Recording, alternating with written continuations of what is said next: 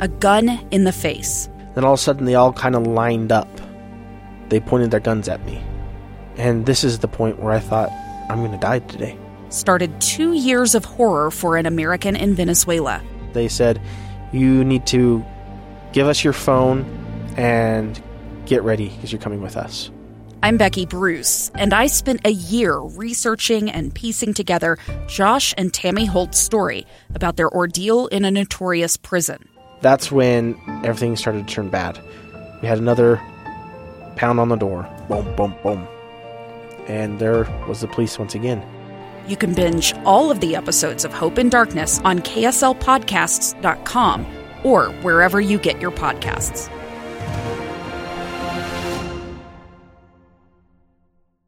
Inside Sources.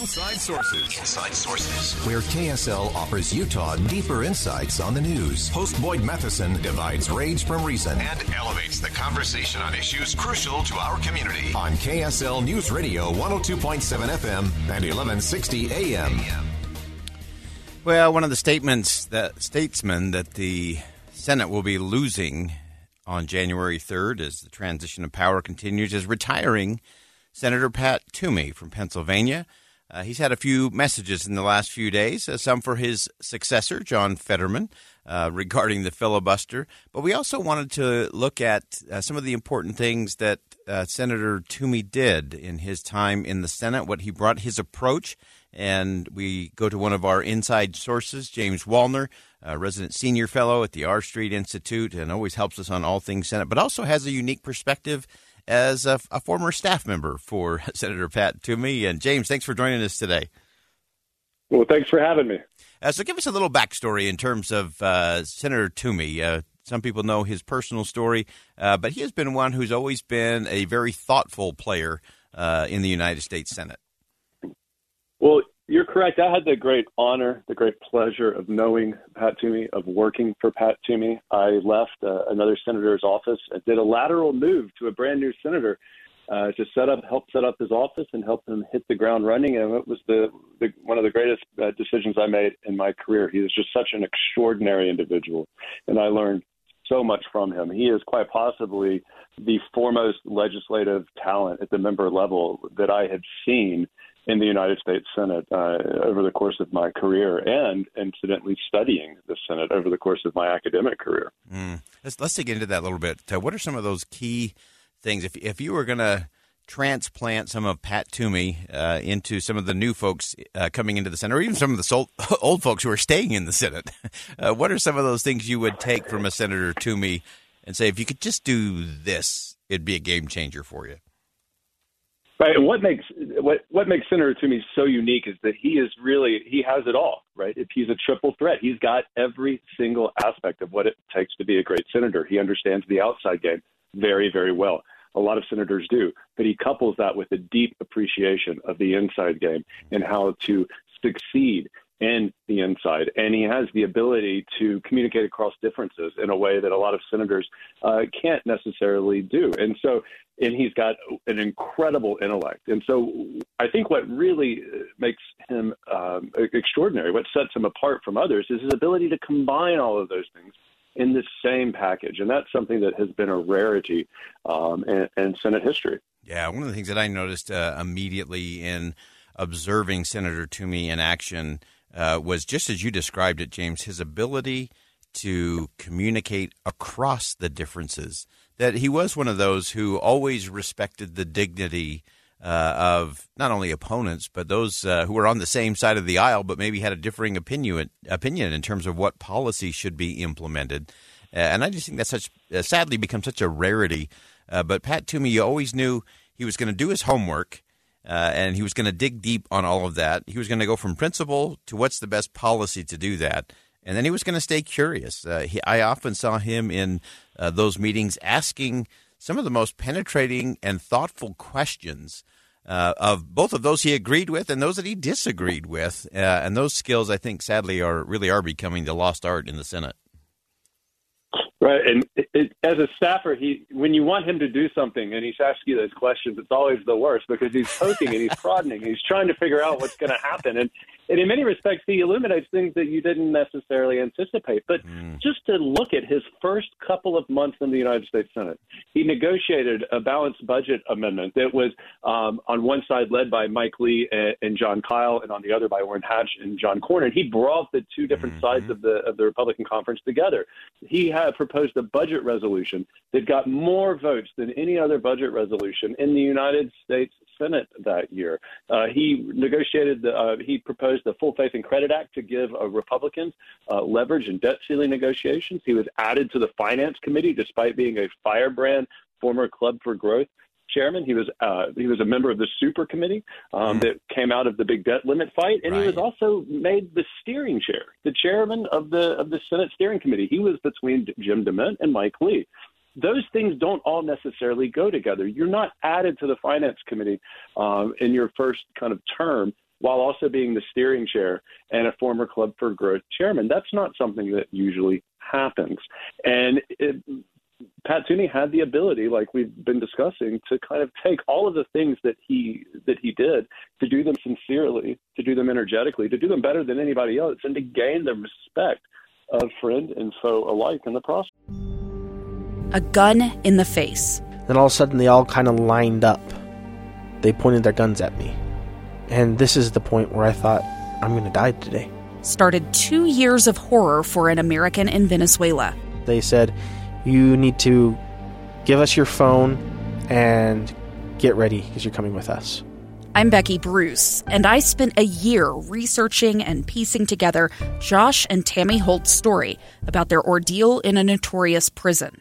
That's when everything started to turn bad. We had another pound on the door. Boom, boom, boom. And there was the police once again. You can binge all of the episodes of Hope and Darkness on KSLpodcasts.com or wherever you get your podcasts.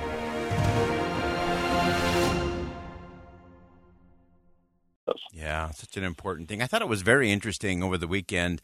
He appeared on CNN's State of the Union with Jake Tapper.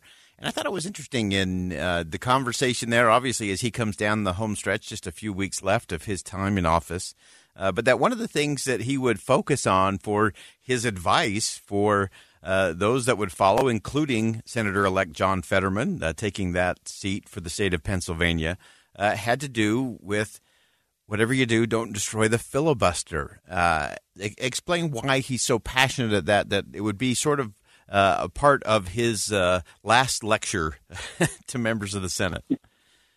This is really remarkable. He's got so many policy outcomes, so many policy achievements, so many things that he's done, elections that he's won that he probably shouldn't have, but he was able to through his skill to do it.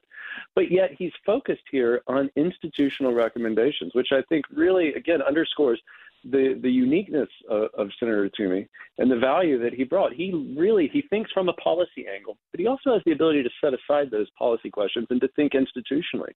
And during my time working with him, he had very probing, very penetrating questions. He wanted to know everything he could about the institution, not to get a preconceived outcome, but to better understand it, to better understand that terrain. And I think those conversations and his time in the Senate have convinced him that senators need all the leverage they can get to represent their constituents and to try to achieve their policy goals. And that he has a deep appreciation of the fact that the outcome of those conversations, it is the outcome of that debate that yields compromise. And when you begin to take away that leverage for senators, regardless of whether they're Democrat or Republican, conservative or liberal, it doesn't matter. When you take away that leverage of individual senators to participate in that debate, it gets to be harder and harder and harder to get compromise and to get good, sound policy. And that is, I think, a very unique view, unfortunately, in the United States Senate today. Yeah, and I think it's so important because often when we hear about the filibuster, it's people complaining that it is the reason for the deep divide and all the negative rhetoric and so on in Washington. But I loved how Senator Toomey framed it as, this is not just protecting the rights of each state, which it does in terms of that representation, but also the rights of each individual senator and those that they represent. And I think that's an important part of this whole equation of making sure that the Senate doesn't become just a majority rule with lots of big swings from election cycle to election cycle. Right, and during his farewell address last week, he made a very perceptive comment, and he said that elections are necessary, but they're not sufficient. You can't make policy in elections. Elections aren't the only way. What happens in between elections matter. After all, democratic self-government is an activity in which our elected representatives participate on our behalf. That is a very unique view. It used to not be so unique, but today, unfortunately, it is. And I think it really speaks to the activity in which Pat Toomey saw himself participating inside the Senate. And that led him to look at the rules differently, to look at the different tools that senators had differently, and to respect those tools, even when people with whom he disagreed used them, and to try to figure out how to be better at the game than they were so that he could better represent both his constituents and what he ultimately believed to be right. And after all, that is all we can expect from our senators. And if the Senate would adopt that perspective, I think it would go from being a dysfunctional body to the world's greatest deliberative body overnight.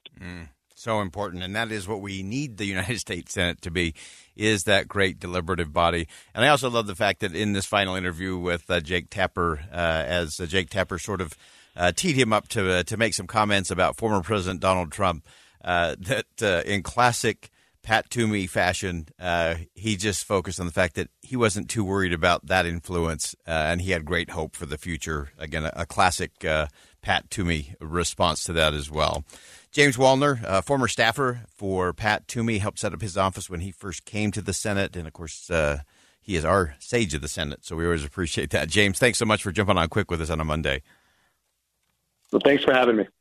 All right, that's James Wallner from the R Street Institute talking about an important senator that may have flown under your radar, Pat Toomey from Pennsylvania. A lot of great wisdom. He was one who respected the dignity of his opponents and those that he actually agreed with, and had a different way of looking at principles, policy, and outcomes, which is what we need to have the Senate as the world's great deliberative body. We'll step aside. We'll be right back.